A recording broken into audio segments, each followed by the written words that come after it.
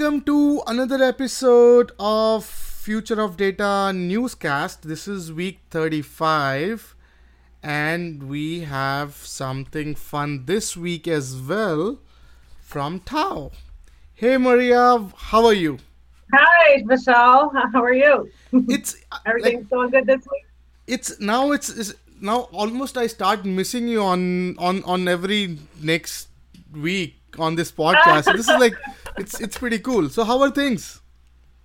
Yeah, really good. The summer is winding down, but we're not giving up on summer yet. Yes. So Oh yes. And to our listeners and friends in Houston, stay Yes. dry, guys and gals. I think this is you are in our thoughts. So I know it has been a terrible tragedy, and we have put some charity there, and I'll put a link with this podcast to anyone who's listening, if they can pitch in and help out.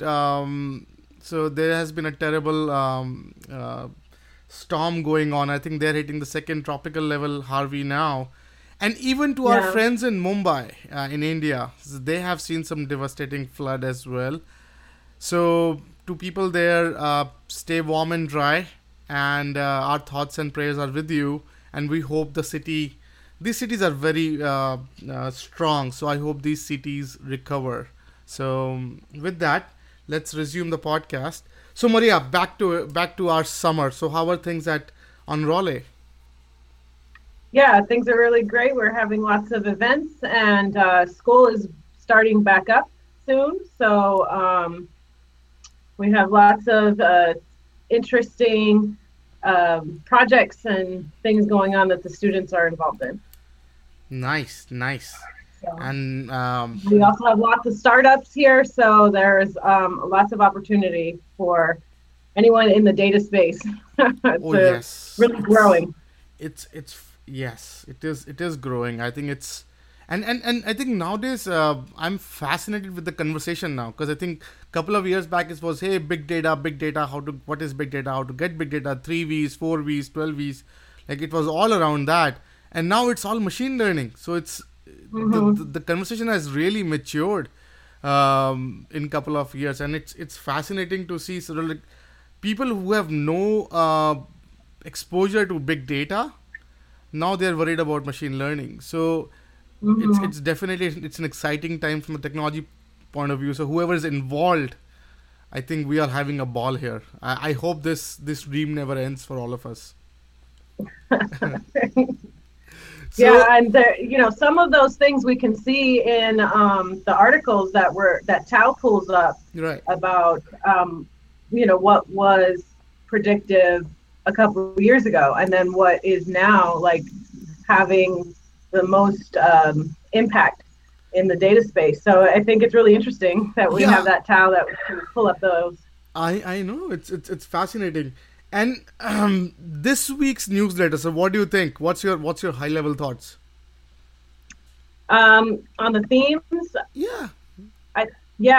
this one was, I think, in the past, we've had a couple articles that would come up and have the same kind of theme, like the cybersecurity and whatnot. And this one, I think it was very much diverse. I like that there was some infographics that were brought up, some articles, some videos and tutorials. So it kind of, I feel like it was more diverse. Yeah, I think I agree with you. I thought maybe Tao is having a flu when I saw this newsletter. So I said, what the hell is this? Like it's all over the place. But I think it's still some exciting bits. I definitely appreciate the cool thing that I love about these newsletters. I think you got to learn a lot of things. Many times, like in every newsletter, we get about 5 to 6 things which we have no clue on what the hell is going on, and we end up going Yeah. digging and sort of picking it out, and it's fascinating. I think it's fascinating to sort of see such a lively piece of newsletter. So anyways, I'm harping my own sort of we are biased, so I don't know whether this counts. This excitement counts. Maybe it's not. We'll resume after a short break. This part of the program is sponsored by JobFair at Tao.ai. To learn more, go to Jobfair, that's jobfair.tao.ai, a fastest AI driven way to help you find your next job. Do check them out. Let's get back to the podcast. So now, do we start with the cover? yes. So why don't you take a stab at it?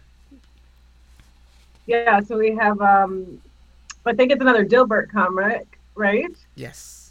And the cartoon is called Trust the Data, and he's asking, I need some data from an unreachable guy named Ed, and what should I do? And I don't know if the little pup has a name. Dogbert. But he says, just make it up like everyone else does. And then he's like, what, everybody else does that? And he responds with, well, are you doubting my data? And so it's I love funny. I love Dogbert. I think such a smart character they have created. Yeah, he a wisecrack here and there all the time. He's very sharp. I agree. So I think this is putting a stab at creating biases with data, or maybe authenticity with data, right? So which data is authentic or not? Because when you have too much stuff going around, we tend to see data with with either biases in place. That's again, it's as good as the modeler, right? Who sort of researched on the data, or it's just made up. So it's very difficult to get an authentic source. I remember, I was discussing this with State of Massachusetts a couple of years back. On one of the discussion was, what are some of the credible places to find data sources? And you must be hearing that, Maria. I think a lot. You have worked with Citi, right? So yes, lot of data everywhere. Can we have a central archive where we can have all this data? And you have worked on that project with Citi as well. So do you want to share quickly what that was? Centralizing the data and having it. Just even as this comic opened up with, I need to get some data from an unreachable guy named Ed. It's almost kind of science fiction, almost kind of like, Minority Report, Secret or Matrix Underground. I mean, but it kind of gets like that because everyone wants to keep their data safe and they want to protect the data. And,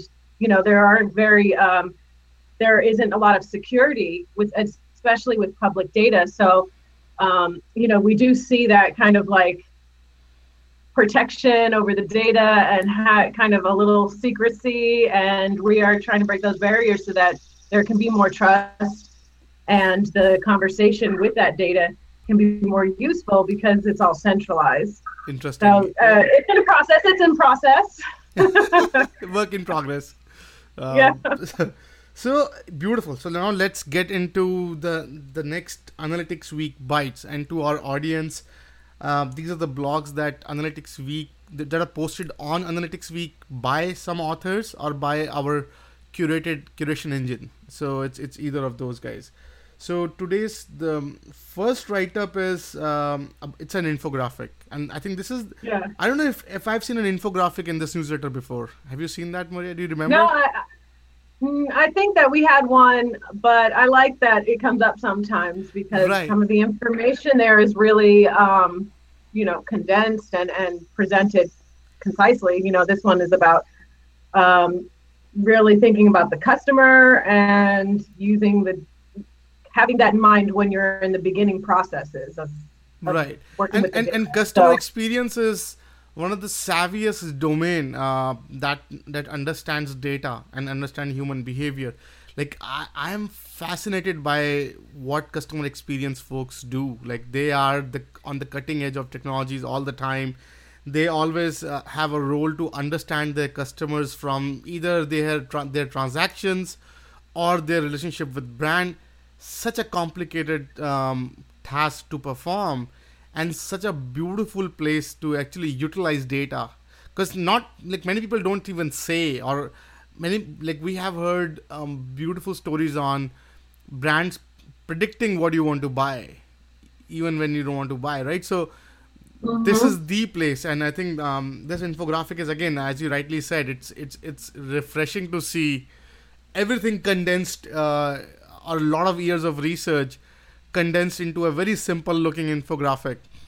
And this is one of those infographic on state of customer service, and that's again one of the verticals of customer experiences, customer service. And it just talk about bunch of stats that we need to monitor, bunch of processes that are out there, very quick and snappy 30-second read to know what's going on. It's fascinating. Yeah. And I think I agree with you that that feedback loop, that having the pulse on your audience and what they need and speaking to them from that way of helping them is something that's really important no matter what business or silo. And that entrepreneurs that are, trying to get their footing is something that they can also use and refer to as things that they should keep in mind, Right. when trying to cultivate that audience.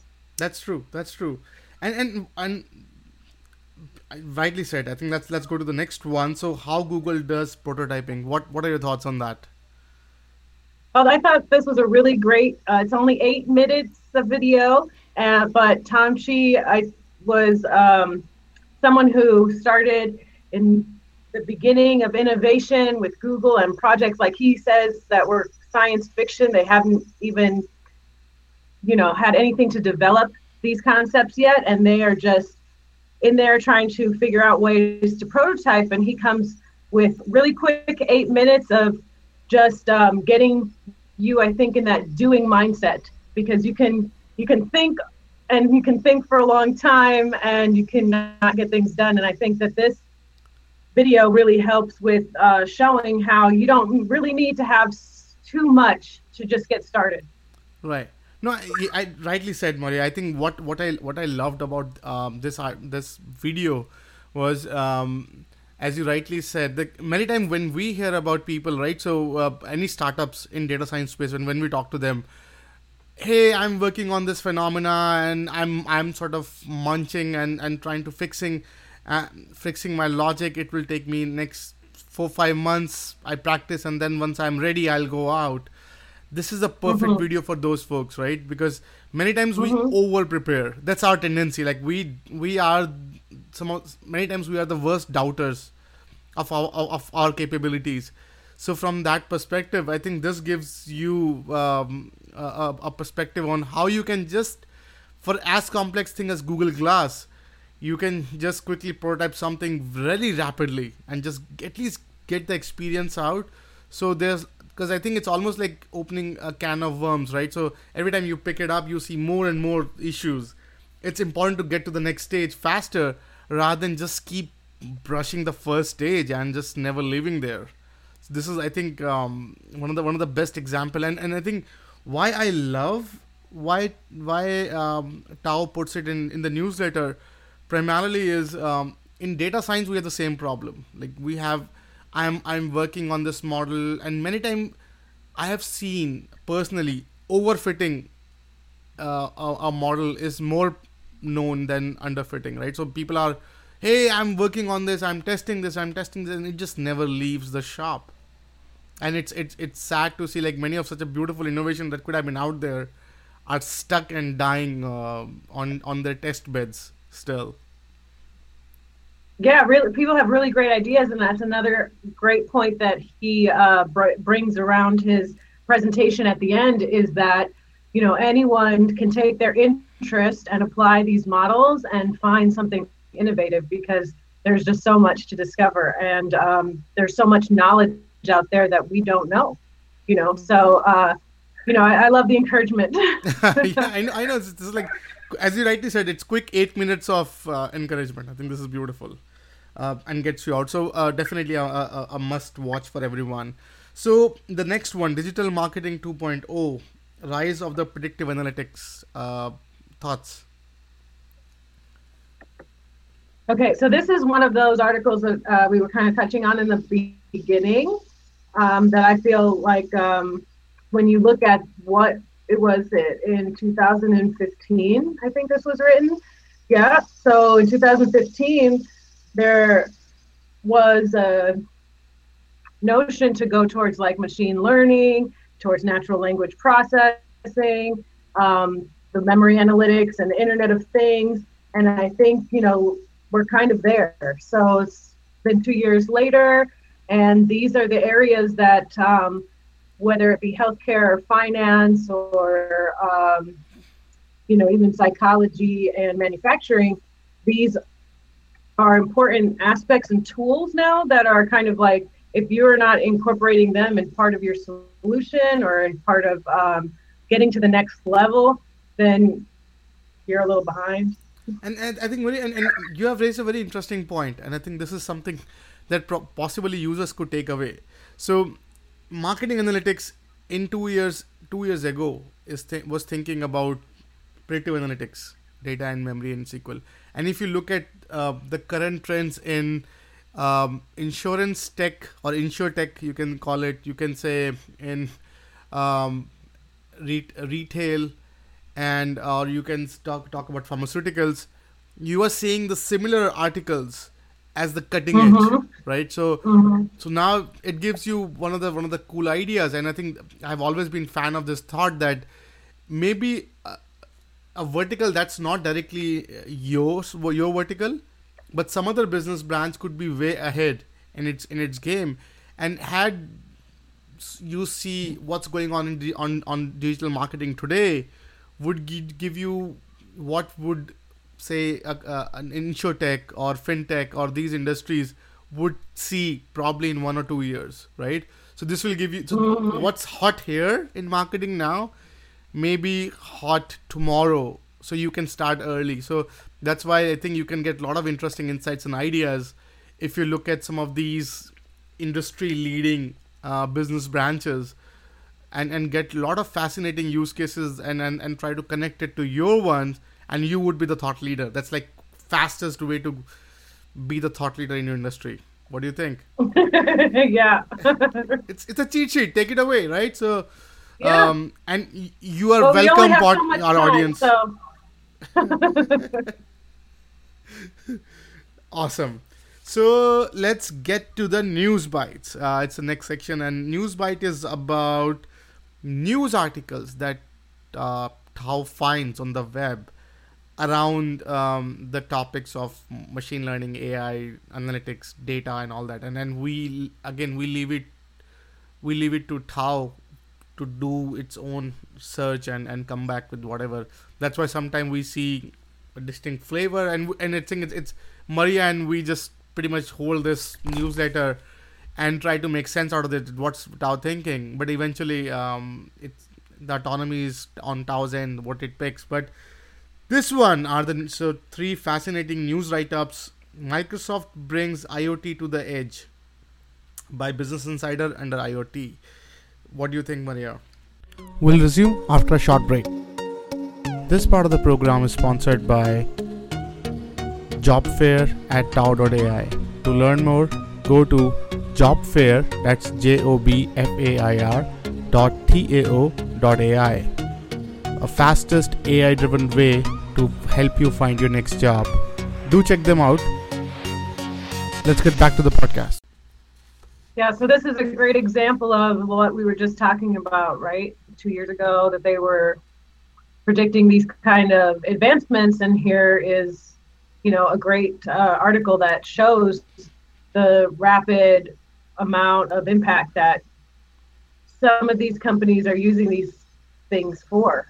So I think that as far as research, when you're researching or if you're starting up, or these are all great examples to show what you would have to deal with in your current markets, So I think this is a good case study here for the article that we were just. I agree. I think I agree with you, and again, shout out to our friends at Microsoft. I think Azure, they are doing fascinating job in carving out their niche, because I think they are slightly late in the party when it comes to cloud platform, but now they are actually picking up the right notes and building up right partnerships pretty rapidly. So I think very smart folks doing some smart things in Azure group. So IoT, it's like if you're in IoT space, there are not many custom solutions that are available to you that you can do to deploy, and Microsoft is putting considerable resources to helping out the edge of the IoT, or making the IoT smart and then connecting them to through Azure, and like making an impact quickly for an IoT industry or community folks. So I think that's definitely a pretty cool area to explore, and I think we need heavyweights like Microsoft or Amazon or any of the cloud storage platforms out there, vendors, to help out, jump out quickly and support, because IoT is going to be huge. It's going to be the data exhaust, right? That's so if you think about, if you're stressing out about data, the majority of that stress is coming from IoT, right? So and if one of these heavyweights jump in the IoT space quickly, we can get a lot done quickly than in any other way. So definitely very uplifting article for the IoT folks. And then the Microsoft and Azure have some great community. So they do user groups and they have events, and so they have a really great community that's online and in person, I'm sure. Oh, no, here in this city, so I'm sure in other cities as well that they're meeting like this. And basically, I remember like 2 years back, there was not, so we personally never heard about Azure in our business conversations. Nowadays, it's almost part of every enterprise conversation. Some of the hey, they're testing Azure because they already Microsoft already have a good market share for the enterprise world, right? So it's fascinating to see how they spin that in a right direction to really capture a broader market. So kudos to their ability to create this sort of niche markets and addressing that and helping create a bigger use case there. So beautiful. So Cisco boost for cybersecurity skills shortage in South Africa. So I think this is a repeat. So I've seen this article. I think it's primarily focused on how you can educate, how you can solve your own sort of talent woes by contributing to the marketplace, right? So by basically preparing more training centers or empowering more training centers and outlets out there to create the awareness of talent that you would be needing. And that's, I think, many times as we were discussing very last time, that many times people think of it as, hey, it's only for recruiting, but if you prepare someone, they may end up joining some other company and then they may, right? So it's just creating awareness, so it will also help your business development. So, and I think Cisco has been pioneer in, and even IBM and many of these platforms in creating awareness rapidly, so that they can create a good healthy ecosystem in which there's a place for these big brands, as well as they create small ecosystems that might emerge on their own because of their effort. So beautiful strategy. Do you have anything to add, Maria, on this? No, I agree. That's just great. It's the community coming together and doing things they haven't done before. So, and through the education that's provided, it's really great. Yes. And next one is interesting. So it's about sales analytics. So this is how this startup bet big on Instagram and won. So this is so thoughts, Maria. So this article brings out a lot about the millennials and taking them into consideration and their habits, because they're different than the past behaviors of consumers. So I think it's really important that when we're talking about the audience and we're talking about those that we're speaking to and our customers, like the infographic from before, we remember that they change, with the media and the digital social media that's available. It really changes things as far as like the demographics and so forth. The age doesn't matter as much anymore online. So there's like little nuances that I think are really important to gain from the way that we relate through the social media, and this kind of brings that up. True. I think yeah, that's rightly said. And what I find fascinating about this is influencer marketing. And I think for every branding enthusiast, I think this is one of the way. It actually, what I loved about this article was that where the sales is shifting now. Like earlier, we used to know that we used to see ads on TV by film stars, rock stars, all that, right? So we used to appreciate those. Now it's just a matter of businesses finding you and me, folks, like very ordinary folks doing ordinary stuff with a passion, and understanding their influence, and then using that influence to sort of piggyback on what we know, and then from there on creating some impact. And I think that's a fascinating area to see where analytics is heading in this direction. Like this is marketing done right in a way, right? Because I think I was reading a book on tribal leadership, and it was talking about, hey, the fastest way to grow is finding tribes, and basically and influencing their tribe leaders. Because if the tribe leaders are sold, they'll talk about you within the tribe, and the entire tribe probably will get sold. So they were talking about various aspects of how you can sort of find the tribe leaders and find the tribe's passion, and then connect and all that.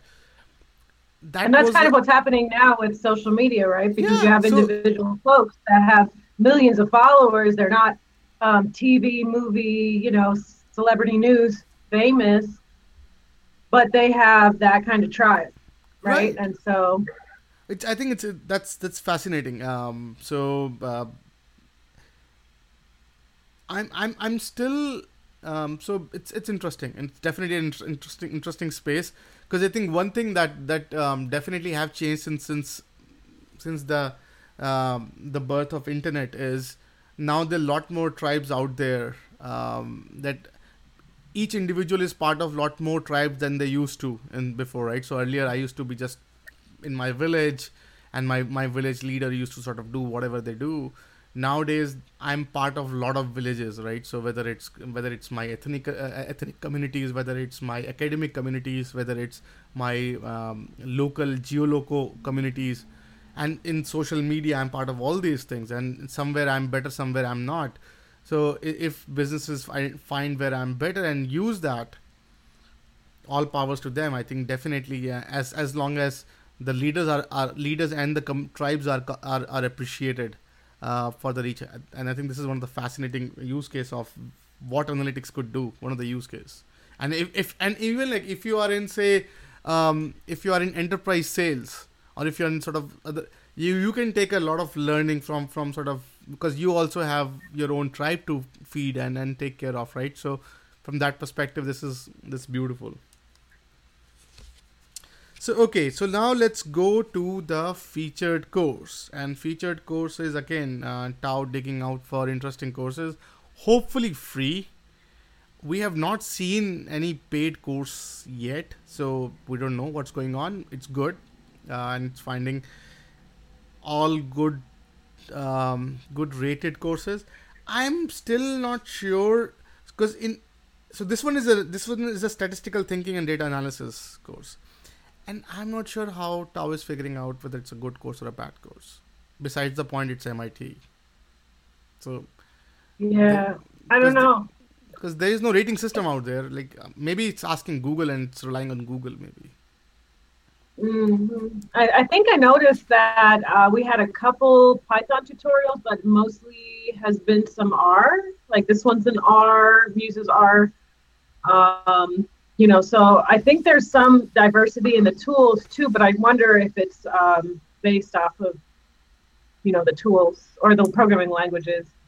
Right. Yeah. I don't know. Like but definitely a great course. I think it is that statistics 101 with data science 101. I think this is beautiful. It covers probability to hypothesis testing to variance testing. This is beautiful. Like it's the fastest way to learn what the hell is going on. Yeah, what do you think? Handle on the basics. Yeah. So that is a keeper. So let's definitely do check it out. And now let's get to the featured read. What do you think, Maria? Okay, yes, this book. So I think a while back we talked about another book from this author that was called Black Swan. Called Black Swan or Yeah, it was Black Swan. something similar, right? And I think that this is in tandem with that other one, Right. right? And I think this is so. This gives an insight to the author. It's like inside of the author's thinking. So Nassim Taleb, a fascinating investor turned philosopher, and I think why. So when I saw this book on this newsletter, I was thinking why Tao has picked this on a statistics or data analytics domain. But I think one thing that I really got excited about is the philosophy of design, right? The philosophy of at least the thinking is something that we can utilize. And I read this book I think about a year and a half back. I remember it is a fascinated because it quickly I can connect the dots that why it's relevant now. Because do you want to discuss, Maria, what this book is about, or you want? Yeah. Yes, yeah. I think it's really, it points to a lot of things that need more investigation. So, please go forward. Right. So it's basically, I think the core philosophy is very simple of what this book is saying, and let me give it quickly a bit away. So it still won't take out the entire juice of why you should read this book, I think, but it gives you the concept what the hell is going on. So the argument that that Nassim is throwing in this book is there's something called fragile, and what is fragile? So if you shake it, it gets broken. It's fragile, and when we say what's opposite to fragile, you say robust, right? So robust is something you shake, nothing breaks, right? But if you think from a statistical point of view, they are not really polar. So what would be polar to something if you shake something breaks is when you shake it gets stronger, right? Mm-hmm. So it's saying that when we say and fragile's opposite is robust, robust is a neutral state. You did whatever, there's nothing out as an outcome. So what he's suggesting is there's something called anti-fragile. So if you shake something, it should get stronger, right? So the point and basically it's pointing towards some feedback mechanism, and I think we do see some of these occurrences in our statistical models, right? So if we are taking into account the output, and we feed back into the system, if we have a feedback systems in place, we actually can take the noise and adjust the model. So if we start seeing a lot of noise emerging because of change in the behavior of data, or changing the behavior of sensor that's getting us this data, and we fed it back to the system, say, okay, if it happens that many times, consider it a signal, not a noise, and it just get added to the signal. So in that zone, we are in a way indirectly doing the same thing. So we are actually making our model stronger in case of change. And I think even in Nassim Taleb's theory of Black Swan was we're relying so much on technology around nowadays that we might not see the areas where sort of something fails that might cause a bigger impact because we are not focusing on those areas. So this actually, as Maria rightly pointed out, it's segue into that philosophy saying, okay, why don't you make whatever you have anti-fragile, so that you appreciate and you pre-assume there's going to be a hiccup, and there's a container to sort of contain that hiccup and then adjust the model so you can quickly recover if in case you see something that is something goofy going around, or some pattern or some anomaly that you see. So the thought is beautiful, right? So the thought is, I think it's a good philosophical thought that statistician could learn from. And I think why And Maria, we were discussing about whether this is a whether it's a right move to add this book into the newsletter when Tao put it in. But I think we were discussing about it, that why like we do see these things in our statistical life, right? So we do see some of the model appreciating anti-fragile phenomena. We just don't know what to call it, or if we should call it that way. But it points to a very good psyche that a modeler or designer or algo designer or a coder or developer should keep in mind when they design a system, that they need to make it they don't have to make a robust system. You have to make an anti-fragile system. So you should appreciate the fragility and how to respond to that. What do you think? Yeah, I agree. It's just like being more aware, and mindful of that which is unknown, and trying to make sense of it. So I dig this perspective. We'll resume after a short break. This part of the program is sponsored by JobFair at Tao.ai. To learn more, go to JobFair, that's JOBFAIR.TAO.ai. A fastest AI-driven way to help you find your next job. Do check them out. Let's get back to the podcast. I heard the word mindful, so I think we are going in a yoga session somewhere, or maybe, I don't know, it's like karma session or something. Well, I just mean more attention, paying more attention. And I know, it's beautiful. I think this is the example of how philosophy and science are so related, right? So yeah, like philosophy gives us like the thinking points, and science just go work on this hypothesis, saying, hey, this is right or wrong, whatever the thing is, right? So beautiful. Again, beautiful book. Do check it out. If nothing, it gives you that perspective that will make you a beautiful modeler or a great data scientist, right? It will save your company from debacle one day.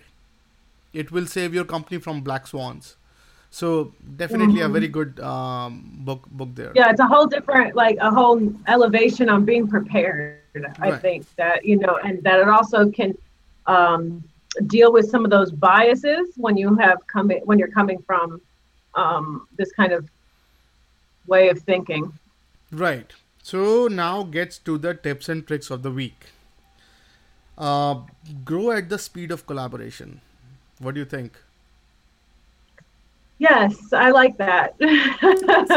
Yeah. That's something I feel like I have to repeat all the time. But everyone wants to get things done, and things take time, and then you have to have checks and balances so that you're making sure, like we said, the biases, and that we're aware of all of the pitfalls and obstacles and strong enough to go through them in the time frame. But if we collaborate and have better communication, I feel like those processes are so much smoother. Rightly said, Maria. I think when I saw this, I thought, hey, why the hell am I seeing it again? But as you rightly, we hear it so many times. I thought we have seen it again. Like it was never discussed in the newsletter before. It's just because that we hear it a lot, and yeah. Why it's so cool and critical nowadays. Because I think one of the key things that I'm sure you must agree, and so does our listeners, that it's difficult to sell someone the idea of data science, right? So it's difficult to sell them a solution. So who are you? What are you thinking? What's going on in your mind? If I'm a gut feel based decision maker, it is a nightmare to convince me that data probably could help. Because I think all I can see is if you ask data, it would just say people want faster horses, right? So we would have never gone into this direction of cars, right? That's not what data could discover. So now when you have those conversations, it's difficult to sell the idea of data. And then obviously we know even the data is hackable, as Mr. Dilbert just briefly told us, right? We don't know what is real, what's not real, if we can rely on the data. And then if there's no intuition in it, data tend to be biased towards the system, and systems are biased with the designer. So it just, there's a lot of hoopla going around that sells in a different direction of if we should pursue a data science project or not. Having done collaboration, this creates the culture. So the biggest problem that we are seeing with our clients, with our interactions, with businesses that we talk to, is the selling is hard.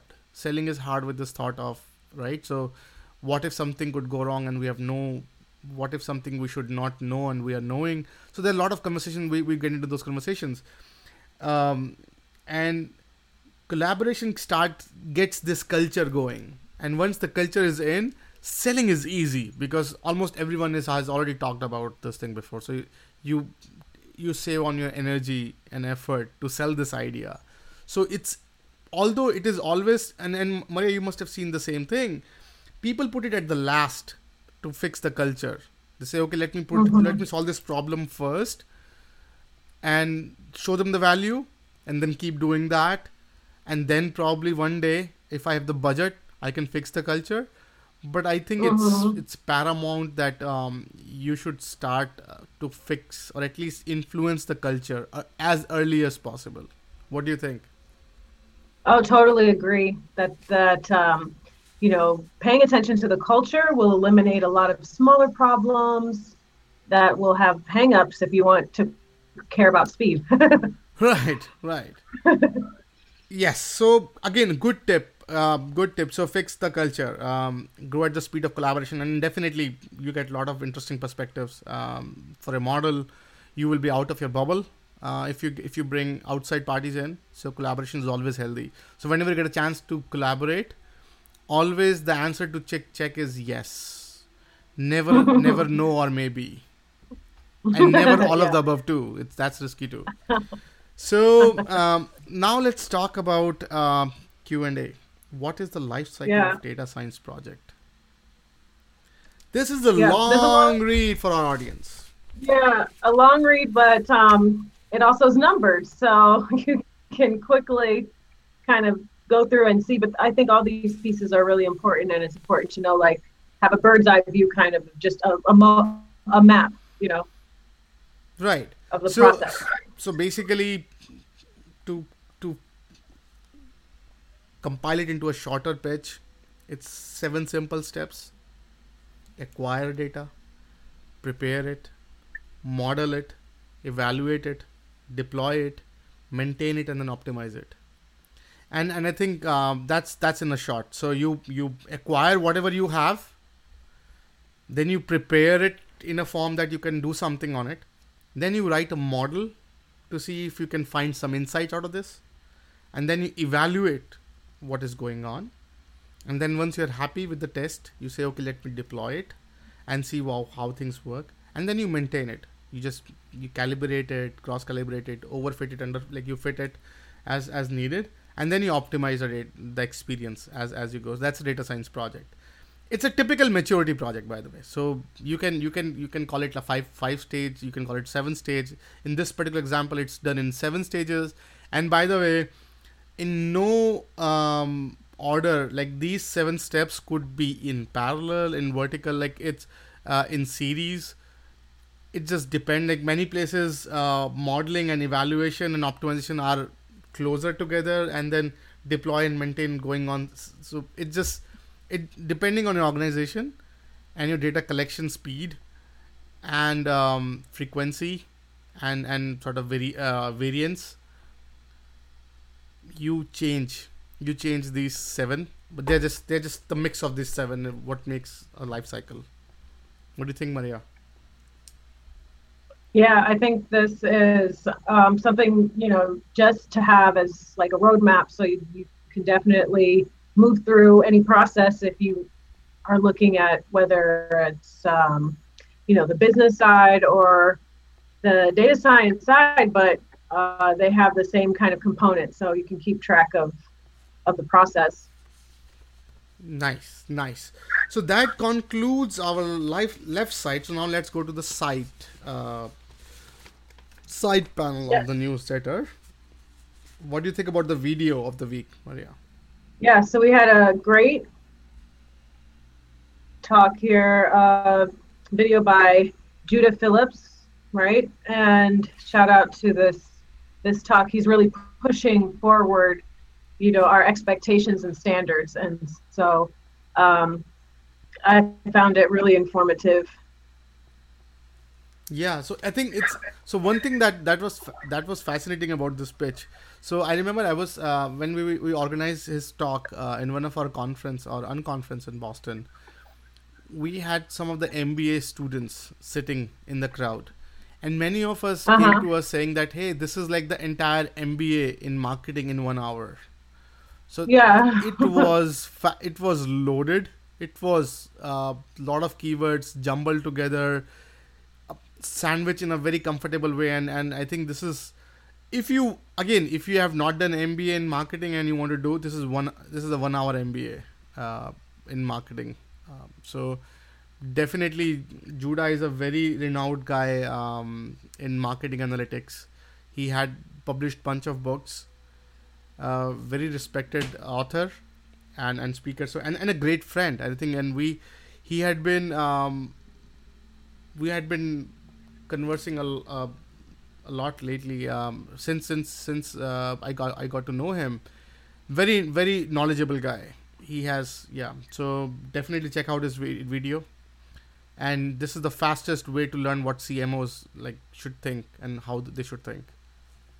hmm And he talks about like really all the pieces, like finding your audience and paying attention to the customer service or customer feedback and that user experience. He also talks about making a team, and he talks about analytics, and I think he really brings to light a lot of the pieces that are fundamental. Right, right. So again, beautiful video. So quote of the week: he uses statistics as a drunken man uses lamppost for support rather than for illumination. From Andrew Lang. Wow. So that's a very loaded statement. Yeah. What do you think, Maria? So I get the idea, like, the analytics or the statistics is the support and the backbone, and kind of we have different ways of calling data science, and these maturing silos that are coming out with their own titles and so forth, but I think that the statistics is really in the core, right? And so right. I kind of, that's what I get from it, is that the statistics is really some of the foundation of creating the support for any insight or any argument. Well said. Or proof. Well said. So that's Yeah. awesome. So now let's talk about the podcast of the week. So Sean Naismith from Innova Decisions. What do you think, Maria?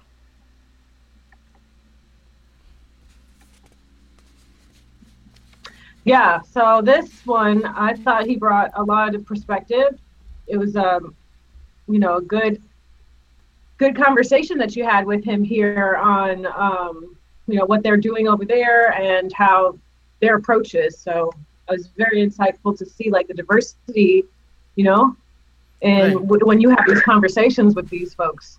So, Well, it's exciting. I think to our audience, this is the most viewed podcast ah, in our arsenals, and yeah, it's fascinating. So people love his talk. So definitely very knowledgeable, very smart guy. And we discussed about his journey and what Innova does and how sort of he fits into the Innova ecosystem and all that. And again, so he gives a very practitioner's point of view.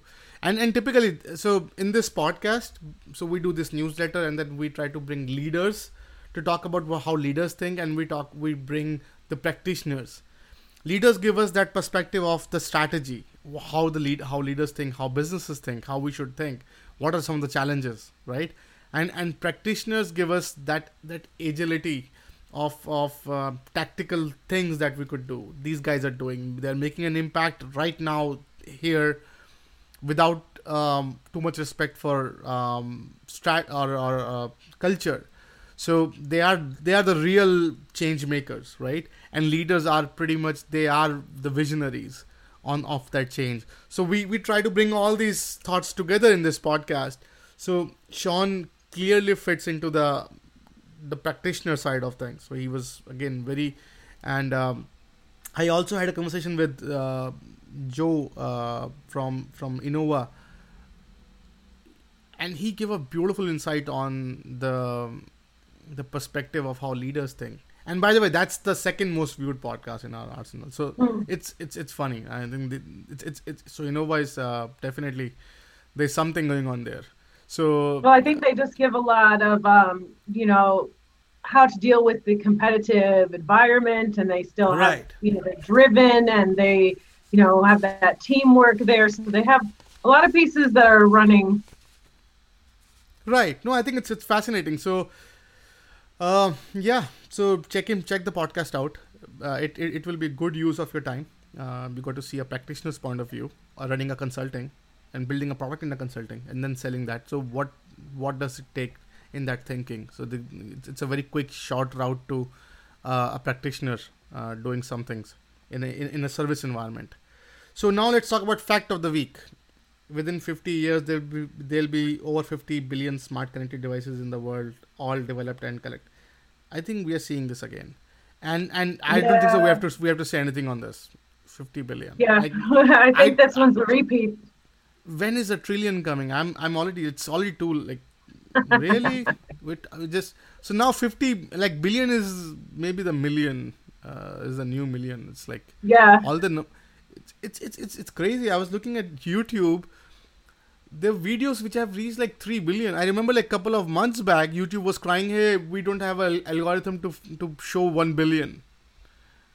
Now their videos in couple of months just went to 3 billion, 3.5, 4 billion marks. Wow. Yeah, I think billion is no more. It's turning out to be a million now. So anyhow, that brings us to the end of the newscast. And before you run away, we have something fun to discuss. So first Friday fair, Maria, that's going good. So to our audience, we actually have nailed down a recipe for virtual career fair. Yeah. It's called First Friday Fair. It's out. And we will put a very sleazy link on this newsletter. We'll try to. So my humble apology up front if this is not what you anticipate. But it is supposed to help our community members find jobs. We have interesting recruiters, we have interesting businesses, we have interesting followers who are looking for interesting work. And this is one of the things that we want to promote: healthy hiring, using artificial intelligence for hiring. So if you are looking for candidates or if you're looking for work, check out First Friday Fair link on this newsletter, and you can also check it out at link mathim/FFF First Friday Fair. So that will get you to the place where you want to see. And even Tao is seeing some changes. So now it's a very pre conversation, but don't tell it to anyone. It's between you and us. Tao is seeing some changes. It used to be 7-page bloated long thing. We are shrinking it to 1 page. That is still manageable. So you won't. And we have gained some interesting insights. Some of people are actually getting some interesting conversations going.